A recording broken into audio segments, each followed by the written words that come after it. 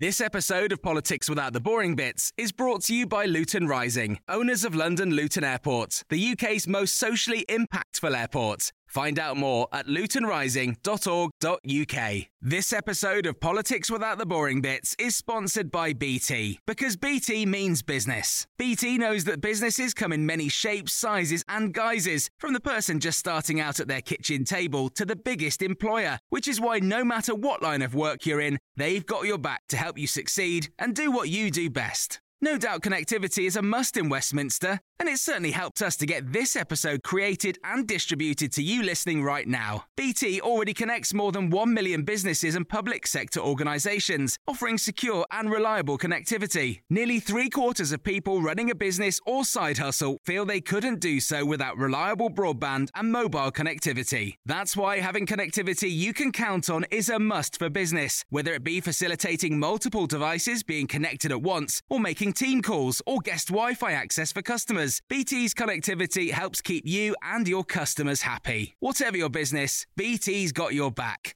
Search BT's got your back.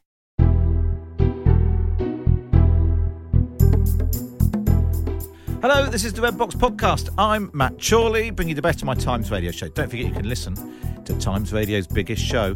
Go to your Times Radio app. You can get that free on whatever device you're listening to me on right now. You can listen on DAB radio or on your smart speaker as well. Listen live 10 till 1. Monday to Friday. You get the best bits on the podcast. Coming up today, it's Wednesday, so it must be PMQ's Unpacked. Patrick Maguire and I pause the action live from the House of Commons as Keir Starmer gets to have a go at Boris Johnson just a couple of days after, well, quite a lot of his MPs had a go at Boris Johnson. That's coming up in just a moment. But first, as ever, we kick off with the columnist panel, and on a Wednesday, it's Alibert, Alice Thompson and Robert Crampton. The Columnists with Alibert, Alice Thompson and Robert Crampton on Times Radio. We've already heard him. There's Robert Crampton. Morning.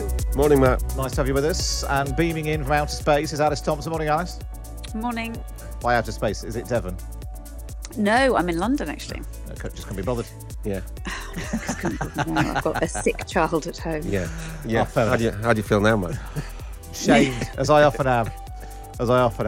I wondered if you're going to blame strikes, but I think the tubes are at least running today. But the train, let's talk about the train strike, because it's sort of, I think it's a really interesting issue as to where we are on the sort of the politics of strikes and the Labour Party and the Tory Party. I mean, you know, the top story in the Times right now is that Boris Johnson is being urged to keep the promises that the Tories have made at various points to pass, within the Tory manifesto, pass a new law to limit the fallout of rail strikes. I'm not sure they could do it in the next couple of weeks. No. But they promised to introduce a requirement for minimum service during walkouts, which would stop all-out strikes. The RMT is planning a walkout on June the 21st, 23rd and the 25th. Yeah. What do you think, Robert? I think, as ever with Boris Johnson, he's had a stroke of luck. I mean, probably the best thing that could have happened to him right now would be a strike, an unpopular, inconvenient strike, meaning that people can't get to Glastonbury or the Test match in Leeds or Wimbledon or whatever. So that's probably about as good as it's going to get for Boris Johnson at the moment, and he's probably hoping it'll go ahead and he can make nice noises and try and put Starmer on the spot in terms of whether he opposes it. I think it's fairly easy for the Labour Party to oppose the strike, and they probably have already, haven't they? But in terms of the legislation, now that's not going to, I mean, I don't think that's going to happen anytime soon, is it? I'm going to see some big legislation limiting the impact. It's unlikely. I think it's unlikely to get through. Yeah. Do you think that's right, Alice, that Boris Johnson can turn it to his advantage? Because actually, I do wonder whether sometimes in politics, if you're already in a hole, sometimes things that might work to your advantage don't. And actually, if Boris Johnson is unpopular, does he get blamed for not doing something to, you know, who gets to blame, I suppose? That's the question. Is it the unions? Or do the unions manage to pin the blame on the time? Yeah. Yeah, no, I think actually my instinct this time is to blame him again and go, God, not, you know, you said we weren't going to have strikes, and yet again, you've done nothing about it. So it's a sense of, you know, of course you can say, let's have no more strikes, but unless you do something about it, they're going to continue to happen. And I think people are very worried about petrol as well. So you know, the idea now that you're going to have to get in your car if you want to go anywhere is worrying people too. So they're, you know, I think after 2 years of pandemic, the idea that you're grounded yet again is very difficult for people and is very worrying. On the other hand, they have got used to it to a certain extent, so we've got more used to working at home. And Well, that's what I wanted, actually, because I was listening to, there was a guy from the IMT who was on Breakfast this morning, and he was saying, Asma asked, why are you doing it every other day?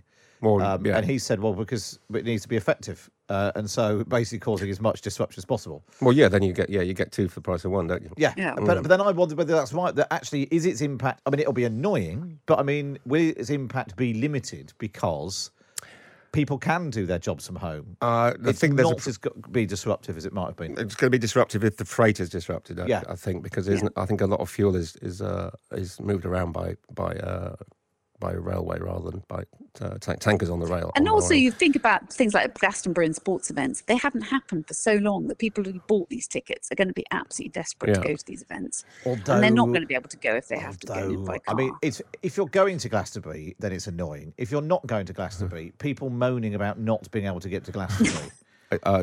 Yes, I mean, the worst thing about this strike is that it means we're going to have, for the next 2 or 3 weeks, vox pops of people talking about their train journey. Yeah. Which is one of the most tedious. I think that is tedious. I mean, the point is that with whatever it is, the inflation's set to hit 10%. This is not going to go away. So I guess the question is whether people will have some sympathy with the striking railwaymen and women, because which they don't usually, and I don't think they have for the tube in London, but they might have on this occasion because they think, well, cost of living's going up 10%. I could do with a pay rise, and so maybe it's not the silver bullet that Johnson would hope for. I suppose that's the thing, isn't it, Alice? And a lot of it actually comes down to who wins the PR war on this. Yeah. Do the unions persuade passengers?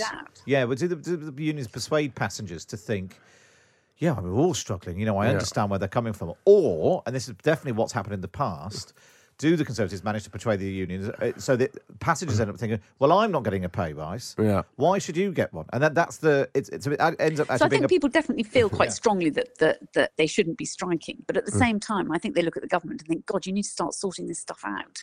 And the problem is they're going to blame them for not sorting it out on the fact that they're looking at themselves and having internal arguments and disputes and leadership thoughts. And that's the problem, is that they're going to look as if they're not being efficient and effective. Whereas before, I'd have thought they'd probably been given the benefit of the doubt. I also think that it's time that trade unions came up with more effective strategies than just simply going on strike, especially when you've got potential for public sympathy.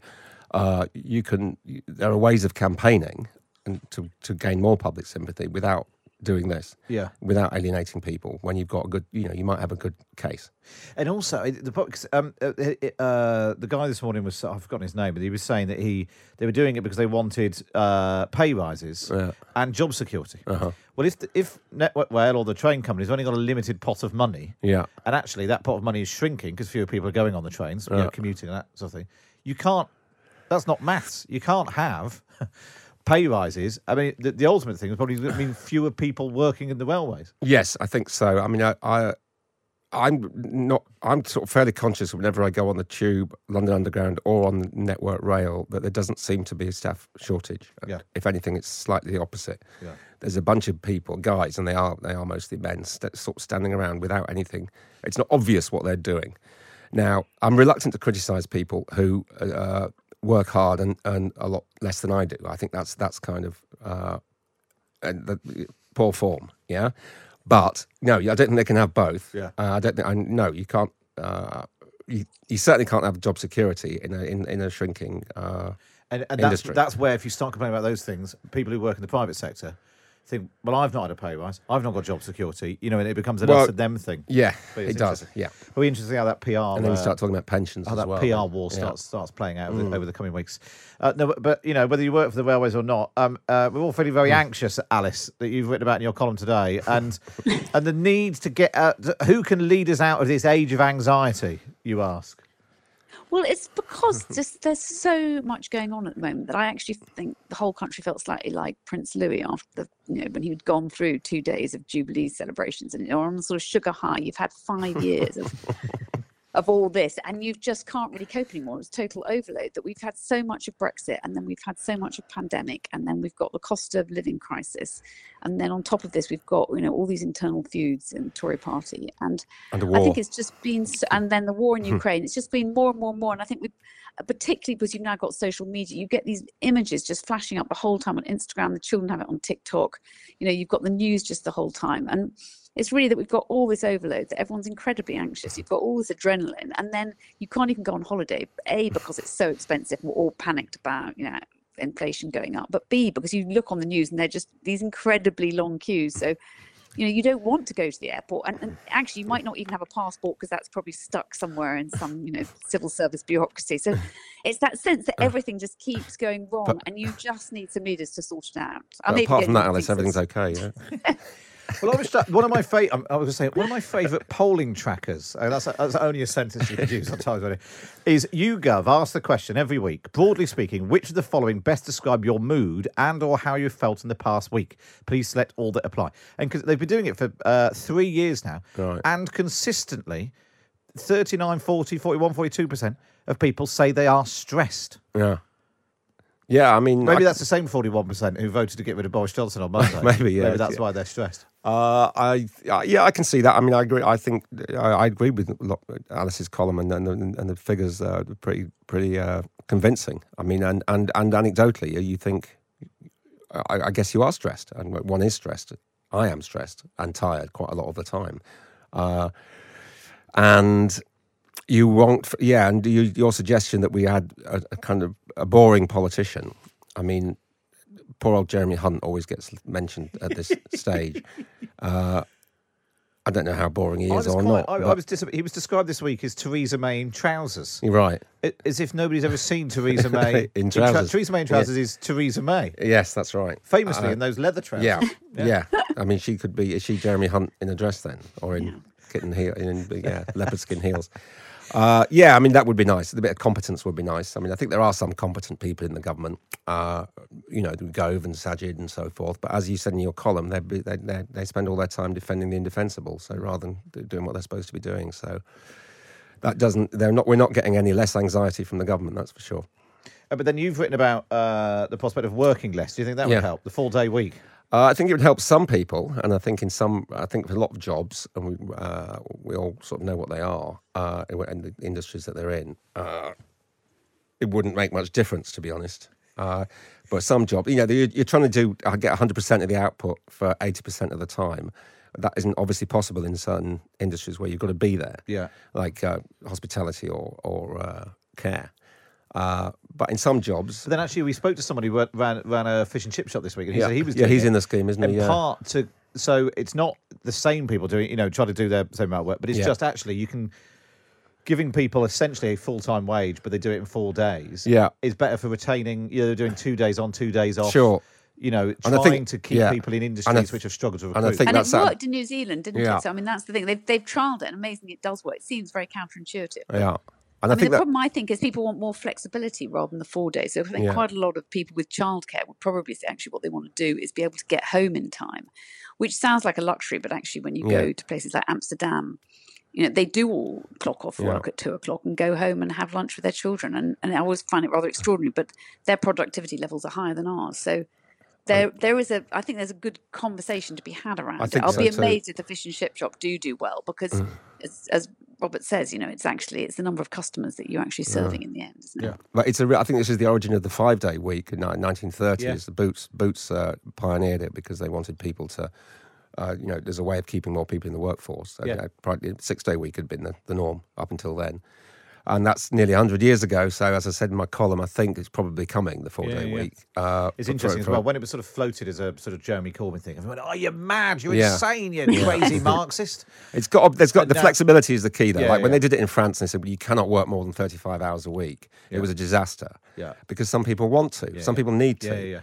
But if you don't want to and you don't need to, then It's worth a go. You could definitely squeeze what we do in fewer days, couldn't we? I could just not even 4. So not even 4. I could just do one long show a week for 15 hours. Yeah. Perfect. That's what firemen do, don't they? Firemen work a 15-hour shift and then have a load. Or we could do it on double speed. Yeah. Yeah, Perfect. Even better, 7 hours. Talk really quickly. We say the same things every week. We say the same thing every week. Exactly. Perfect. Nice to see you. Thanks for popping in and saying the same things. Alice Thompson and Robert Crampton, then, of course, you can read them both in the Times every week. Just get yourself a subscription. Go to thetimes.co.uk/Times Event Box. Up next is PMQ's Unpacked.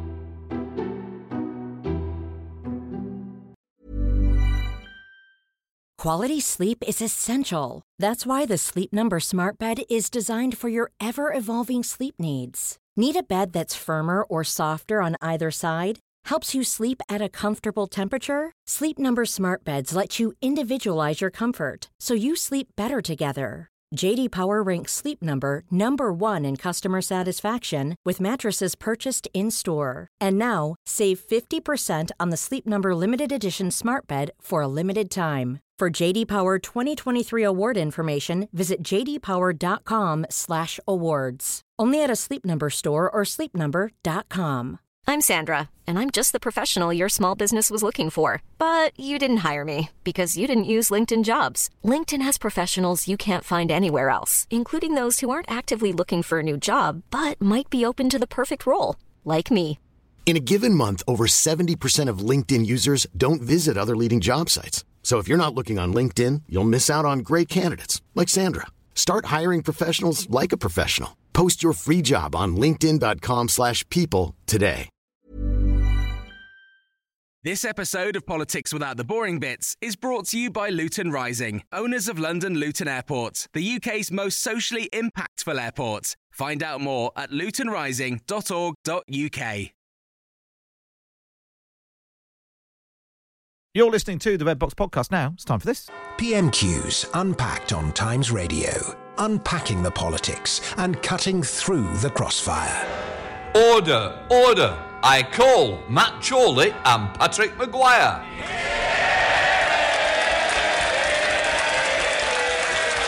Yes, it's that time on a Wednesday where you grab yourself some popcorn, pour yourself a coffee, and log on to the YouTubes, where you can not only listen to Times Radio's PMQ's Unpacked, but watch along live.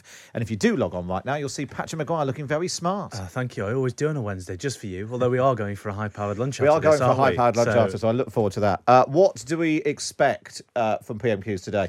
It's one of those sometimes, and there's hundreds of people already online watching along. The expectation is high. Sometimes when expectation is high, it doesn't always meet those expectations. Yes, particularly because Labour aren't entirely sure what they want to do about Boris Johnson's intense period of difficulty. His inner circle is split over what exactly the point is that they want to make, or whether they want to punch that particular bruise, because there's an influential circle of opinion around Keir Starmer that would say, look, it's great for us to have a wounded Tory minister in office. Also, it's one of those weeks where actually some of the backbench Conservative questions will be more interesting, I think, than Keir Starmer's clash with Boris Johnson, not to write off the next 25 minutes before we embark on it. Well, lots of people are logging on. They're all saying where they are. Alex says hello from beautiful Chiclayo in Peru. Oh, posh. First time I've managed to watch live. Should be a feisty one today. Candia, me too. Morning from upstate New York. Tim says, hello from Drayton near Langport. It's very close to where I used to live. It's the only way to watch or listen to PMQs. We need the sanity you bring to the circus performance every Wednesday. Yeah, I grew up in Curry Rival, Tim, and then moved to Staithe. That's a sentence which will mean something to about 100 people in the world. Someone else is in Old York. Hi from Germany. Good evening from Bangkok, says Ian. Greetings from the Docklands, says Kelly. Craig says good afternoon from Cape Town. Hello from Vienna, says Karen. Blimey, it's a proper international affair today. Let us know. I'll tell you what, go online to the chat on YouTube. What do you think Keir Starmer should ask today? Should he ask about Boris Johnson and the vote in no confidence, or should he put all that to one side and focus on other things, cost of living crisis? I suspect he won't raise strikes, because I suspect that Boris Johnson might ask his own questions as to whether or not Labour support the strikes on that. But let us know. Go on the YouTube, search Times Radio. You can watch along. Patrick Maguire and I. We've both got our jackets on and everything today. Well, as befits a great state occasion, like the first PMQs after a no-confidence vote. How is the mood in it? I mean, it might actually be more interesting, and dare I say this, when we do the best of the rest, the backbench questions after the 12:30 news. Do you think there'll be any hostile questioning from there? Well, not to undermine our own conceit here, but Andrew Mitchell, persistent critic of the Prime Minister, long-time supporter but persistent critic, like so many members of the Conservative Party who've had their initial investment in Boris Johnson turned into junk bonds. Several women of a certain age could also tell you that. He'll have been up, and it'll be interesting to see what people like him say. I believe David Davis also has a PMQ as well. So you have lots of people who are with axes to grind and with points to make who will be very aware of the gravity of the occasion. David Davis, of course, used PMQs back in January to quote Leo Amory and say, "In the name of God, go!" Yeah. Yeah, well, we'll have to Keir Starmer up momentarily in the House of Commons. This is PMQs Unpacked. Matt Chorley, Patrick Maguire, Times Red Box editor. Loads of you logging on. Here we go then. Let us know where you are. Let us know what you think Keir Starmer should ask. Post your questions in the on the YouTubes. But here we go then. This is question number 1 from Keir Starmer. Thank you, Mr. Speaker. I couldn't make out whether that introductory noise was cheers or boos. I think that's a St Paul's joke from Keir Starmer. The trouble is, I don't know whether it's directed at me or him. I joined the Prime Minister in his comments about carers. Why did his Culture Secretary, I think hiding along the bench... That's Nadine say Dorris. That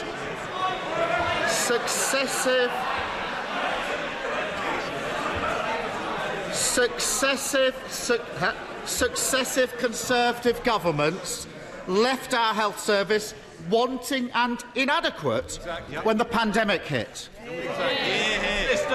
Just to explain what's going on there. Earlier in the week, on Monday, Jeremy Hunt said Boris Johnson should go and he wouldn't be voting for him. It's time for change, he said. And Nadine Dorris replied to this with, I think it's fair to say, a pretty extraordinary series of tweets in which she sort of laid out the details of various conversations she'd had with Jeremy Hunt back in early 2020. And she was a health minister. And she said, your pandemic preparation during 6 years as health secretary was found wanting and inadequate. Your duplicity right now destabilising the part of the country to serve your own personal ambition more so. You've been wrong about almost everything. You're wrong again now. It's a remarkable salvo for one Conservative MP to fire at another, all the more so given that we learned from this morning's Times that it was directly authorised by Number 10. And even more so when you consider Nadine Dorries was a health minister during a pandemic into which there is now an inquiry to which she will be required to give evidence under oath. And you expect the government council will say, well, Nadine, I refer you to your tweets of the 6th of June in which you said we were woefully unprepared. This is a common Keir Starmer tactic, though. You weaponise Tory psychodrama and say, look, they're not delivering on your priorities because they're too busy scrapping like ferrets in a sack. I can actually see in the comments whether or not Jeremy Hunt is there. So looking on the front bench, so there's Boris Johnson, then you've got Priti Patel. There's 1, 2, 3, 4, 5 or so people along the front bench before you get to Nadine Dorries. Let's go back then. This is Boris Johnson's Much response. to her disappointment, I'm sure. Mr. Speaker, everybody knows that when the pandemic hit, it was an entirely novel virus for which the whole world was unprepared. And nobody at that stage, nobody knew how to test for it. Nobody knew what the right quarantine rules should be, Mr. Speaker. But as it happened, the UK government and our amazing NHS produced, not only approved the first vaccine anywhere in the world. We were the first to get it into anybody's arms, Mr. Speaker. And we had the fastest rollout anywhere in Europe, none of which would have been possible if we'd listened to him. I mean, that was the flaw in that question. I mean, it's quite a clever question, needling internal psychodrama, but it did just give Boris Johnson to wheel out one of his greatest hits. And we've heard it a lot this week. He got the big call right on the vaccine. Yes, exactly. It's given him an opportunity to rehearse for the benefit of wavering Tory MPs the one basically incontrovertible part of his record, which, regardless of the preparedness for the pandemic and regardless of the amount of suitcases of wine consumed in Number 10 during, that the big strategic calls Boris Johnson can broadly say with a straight face that he got right. So perhaps not the best opening gambit from Keir Starmer there. In terms of questions that Keir Starmer should have asked, Mary says, ask when is the Prime Minister going to resign, before or after the time it took his predecessor to resign, after she was considered safe after a confidence vote with a better percentage than him. It's a bit convoluted, but it's not a bad gambit. When will the government reveal a comprehensive housing policy, says Tom, that will increase the housing stock? To which Boris Johnson will say, nah, next week. Yeah, exactly. That's all. It's all coming next week. And Simon says, how is scrapping the HS2 Goulburn link in Cheshire and Greater Manchester levelling up? Plenty go. And lots of question 6 if ever there was one. Lots of you asking, saying you should talk about the cost of living. Well, let's go back then. This is PMQ's Unpacked. You can listen on Times Radio, watch along on the YouTubes. It's question 2 from Keir Starmer. I think the Prime Minister just agreed with the Culture Secretary. Perhaps she said it. They didn't deny it. Perhaps she said it because it's true. Yeah, exactly. It starts with GPs. People were unhappy with the service they were getting before the pandemic. Not enough GPs. Too hard to get an appointment. That's why he promised 6,000 new GPs. But his health secretary admits he won't keep that promise. Despite the hard work of doctors, people can't see a GP in person. They're unhappier than ever with GP services. If GP provision was wanting and inadequate before the pandemic, what is it now? Prime Minister. Mr. Speaker, I'm afraid he's simply wrong, because he's wrong about what we're doing. And of course, we've got to clear the COVID backlogs, and everybody understands that. Everybody understands the pressure that the NHS is under. But they are responding magnificently, and I can tell him that thanks to the investments that this government has put in, we now have 4,300 more doctors.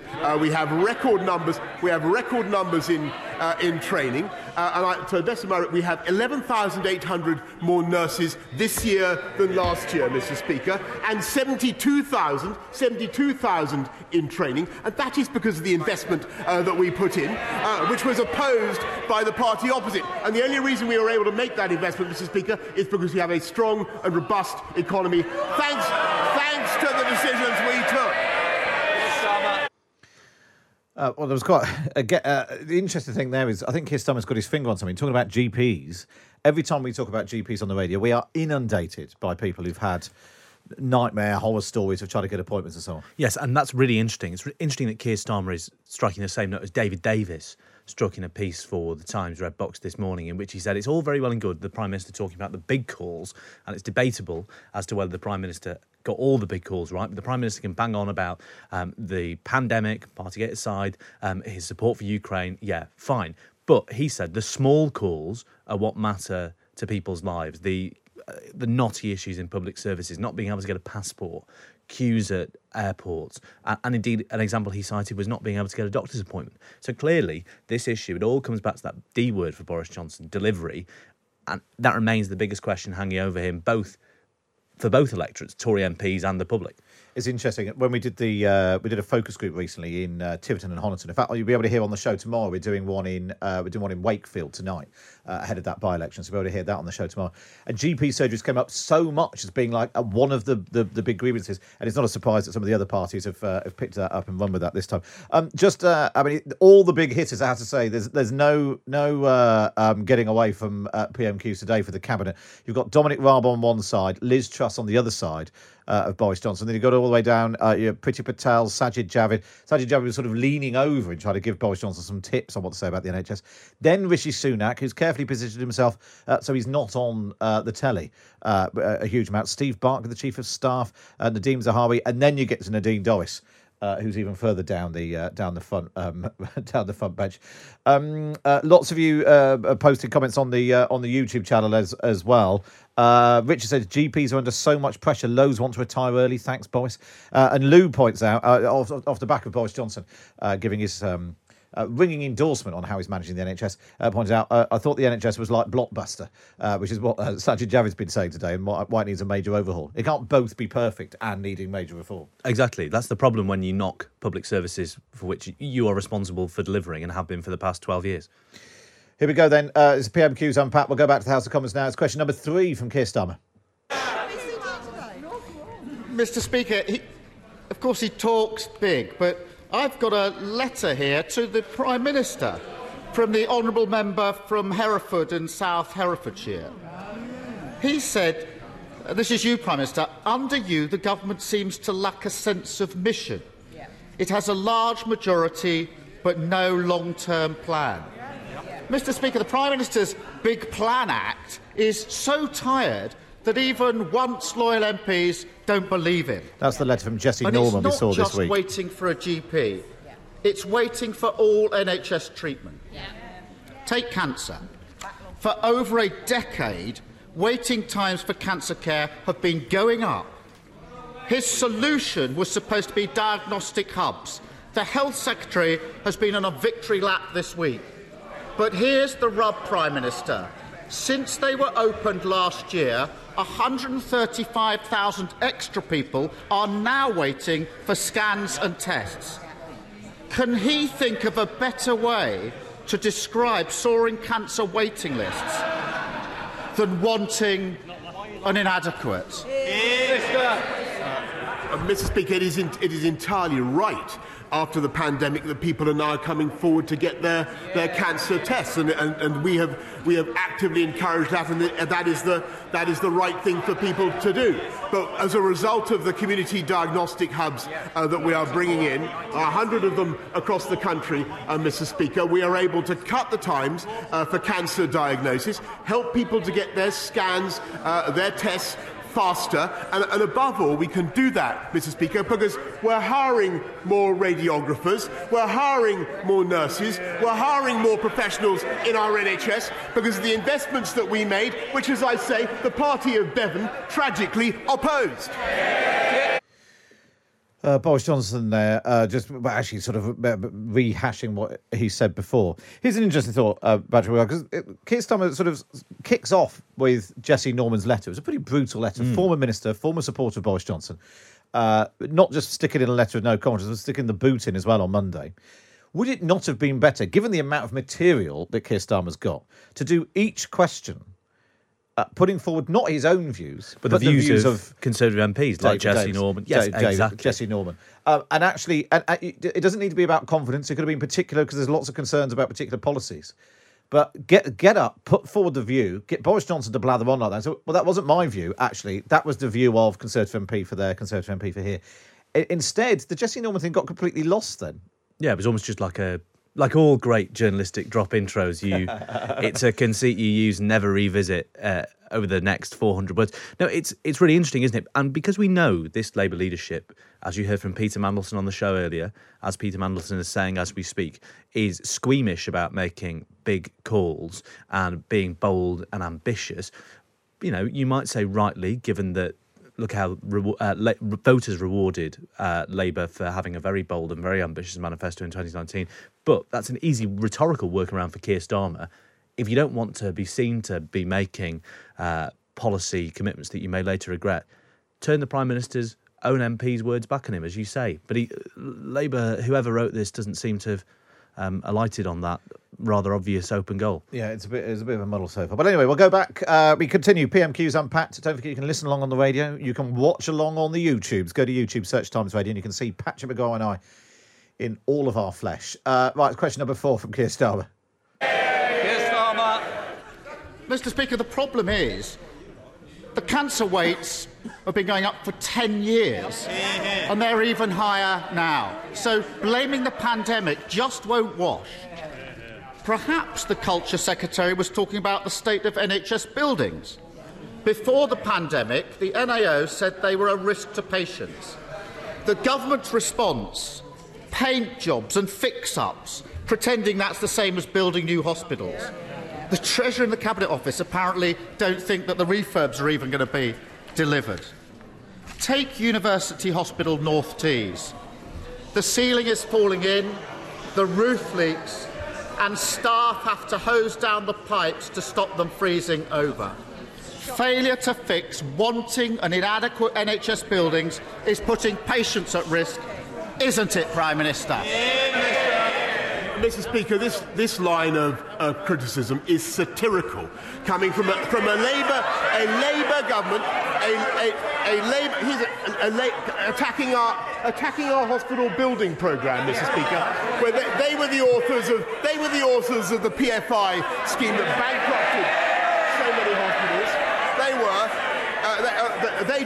Mr. Speaker, what we're doing instead is building 48 new hospitals.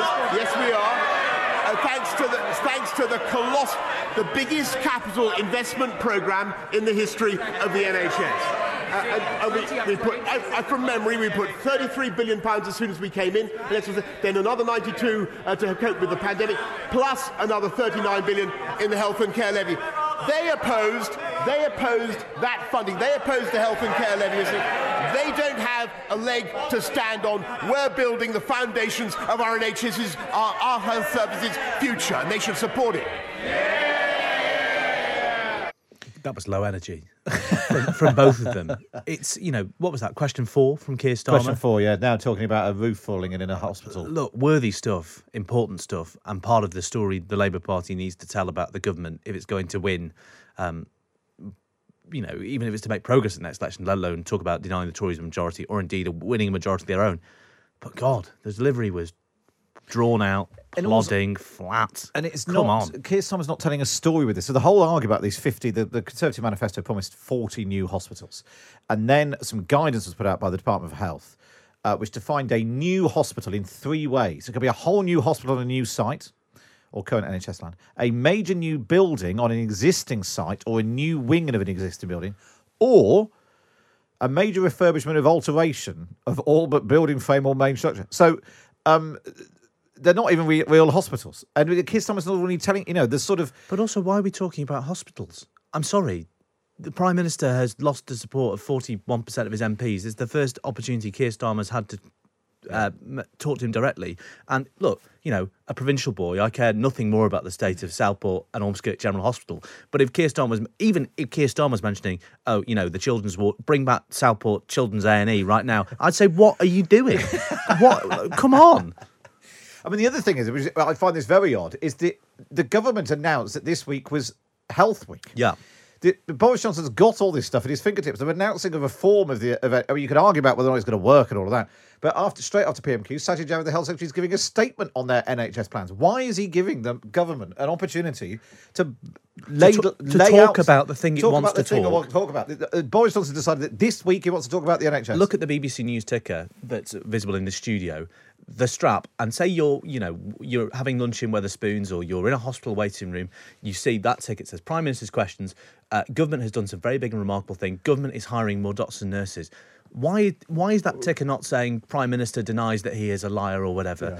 Yeah. The point of this half hour every Wednesday, as much as it might say something about our democracy that it is, it's political theatre.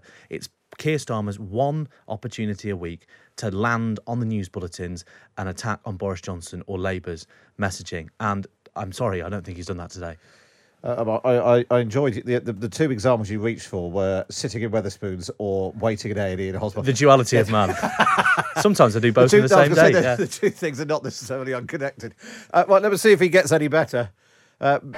Brace yourselves. Oh, no. Oh, so we're not going back to Keir Starmer. I think we've got a little bit of Lindsay Hoyle for Lindsay Hoyle fans. Both of you need to calm down. And there's 2 over here as well. The 4 of you could have a very nice cup of tea if you wish. Keir Starmer. I'll tell you what, go on. As you're here, Patrick. What? It's been a long time since we've had a lathe. Oh, don't touch the lathe. Lovely stuff. Here's Keir Starmer. Oh dear. Prime Minister. Dear.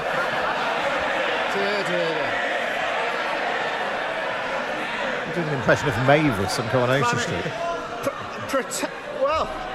Pretending.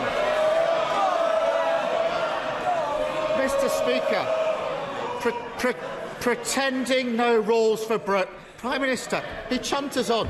Pretending no rules were broken didn't work. Pretending the economy is booming didn't work. And pretending to build 40 new hospitals won't work either. They want him to change, but he can't. As always with this Prime Minister, when he's falling short, he just changes the rules and lowers the bar. In March, he proposed changing the NHS contract. He wants to double the length of time patients can be made to wait for surgery, from 1 year to 2 years. On top of that, he scrapped zero tolerance of 12-hour waits at A&E. 24 hours at A&E used to be a TV programme. Now it's his policy. Well, it's Health Week. And he's telling all of them. Order!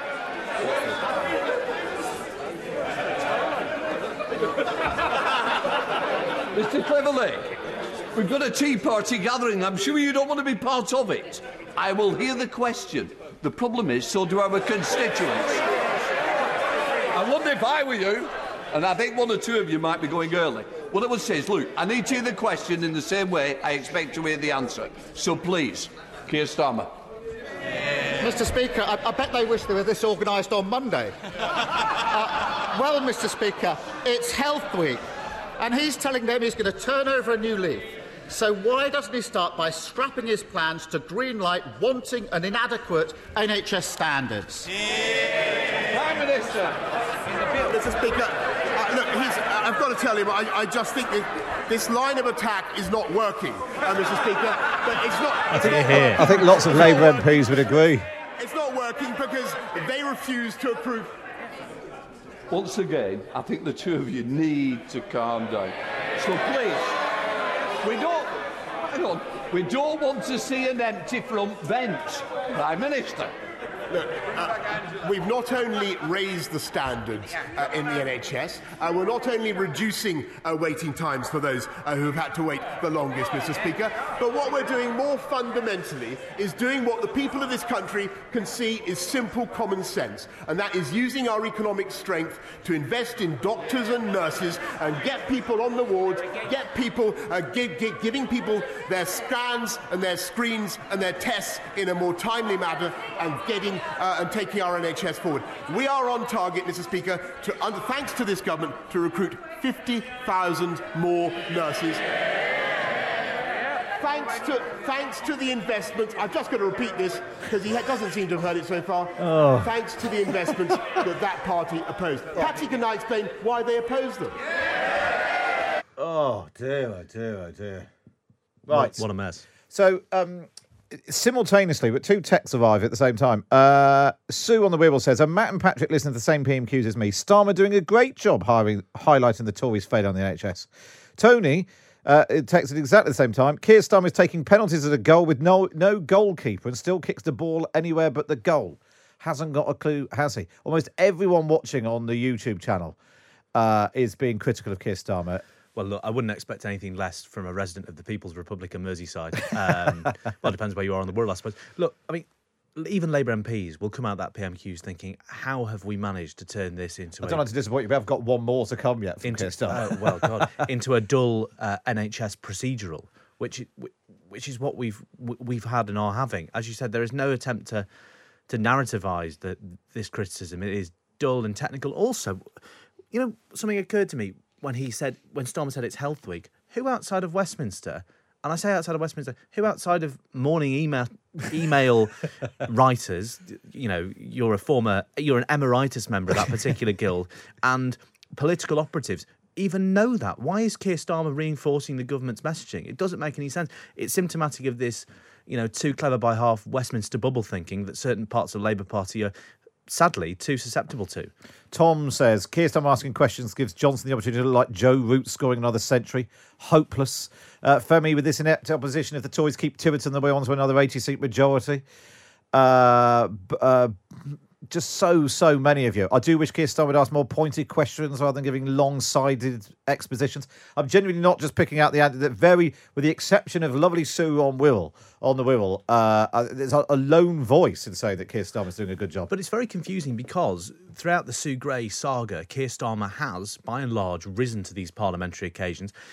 As we've noted several times over the past few months, his performance at these big set-piece events has improved.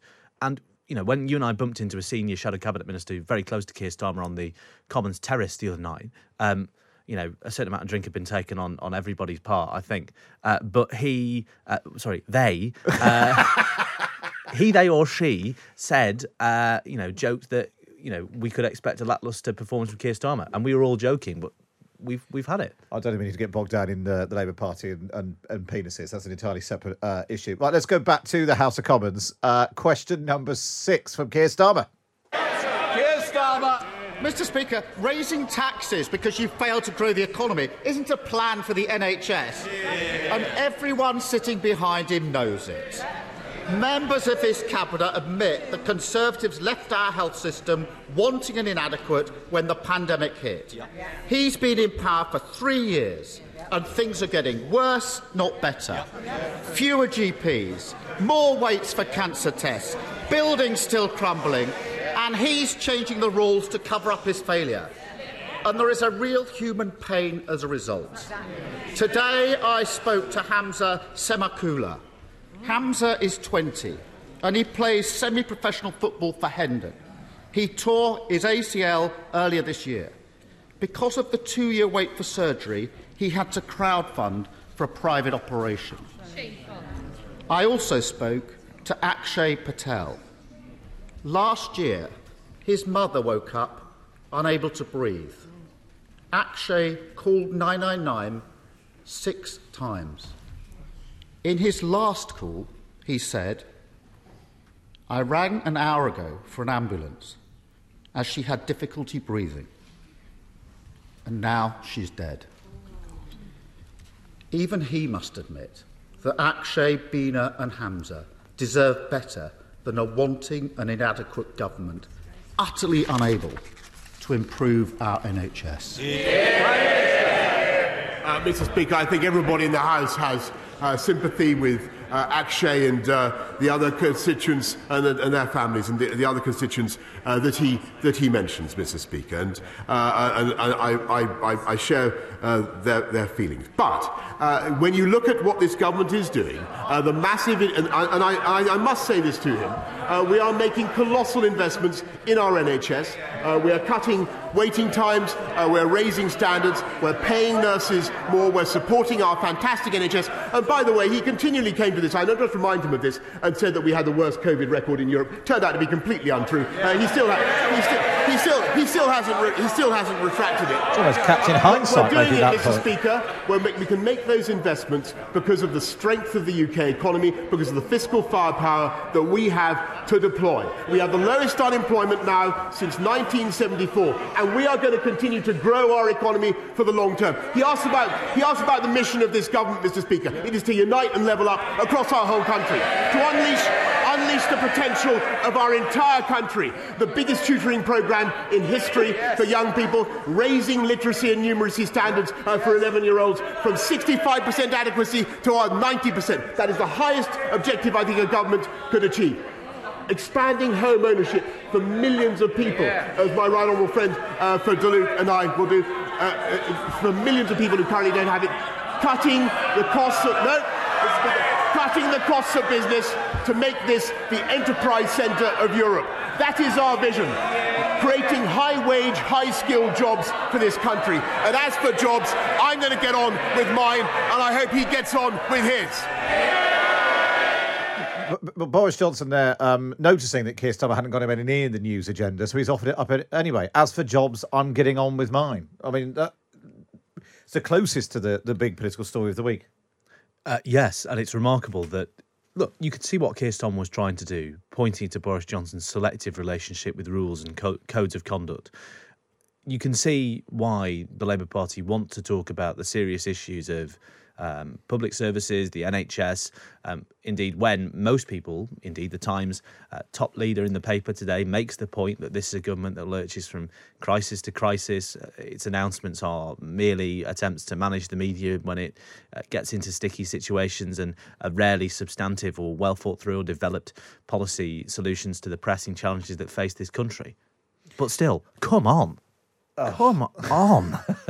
That was so boring. That was nothing else. We've been critical of Keir Starmer in the past, and Boris Johnson is a master at completely changing the subject and talk about other things. But as an exercise in not making the most of an opportunity, and to identify the government, Keir Starmer's limitations. The government brief. This is Health Week. We're going to make a series of big announcements this week on the NHS, and that's what Keir Starmer chose to talk about for half an hour.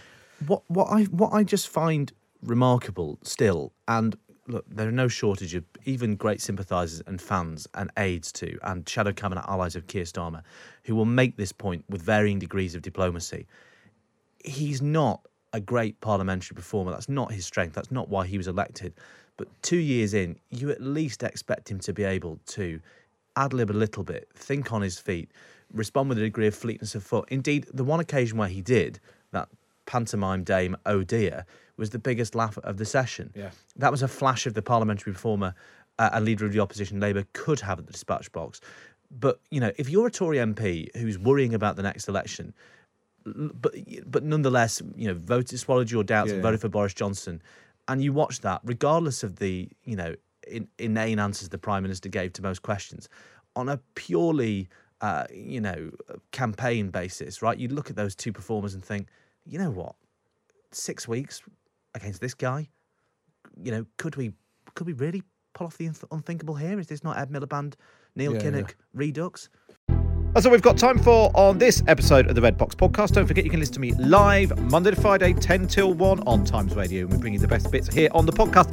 And if you're feeling particularly nice, why not wait and review us wherever you get your podcasts from. This episode of Politics Without the Boring Bits is brought to you by Luton Rising, owners of London Luton Airport, the UK's most socially impactful airport. Find out more at lutonrising.org.uk.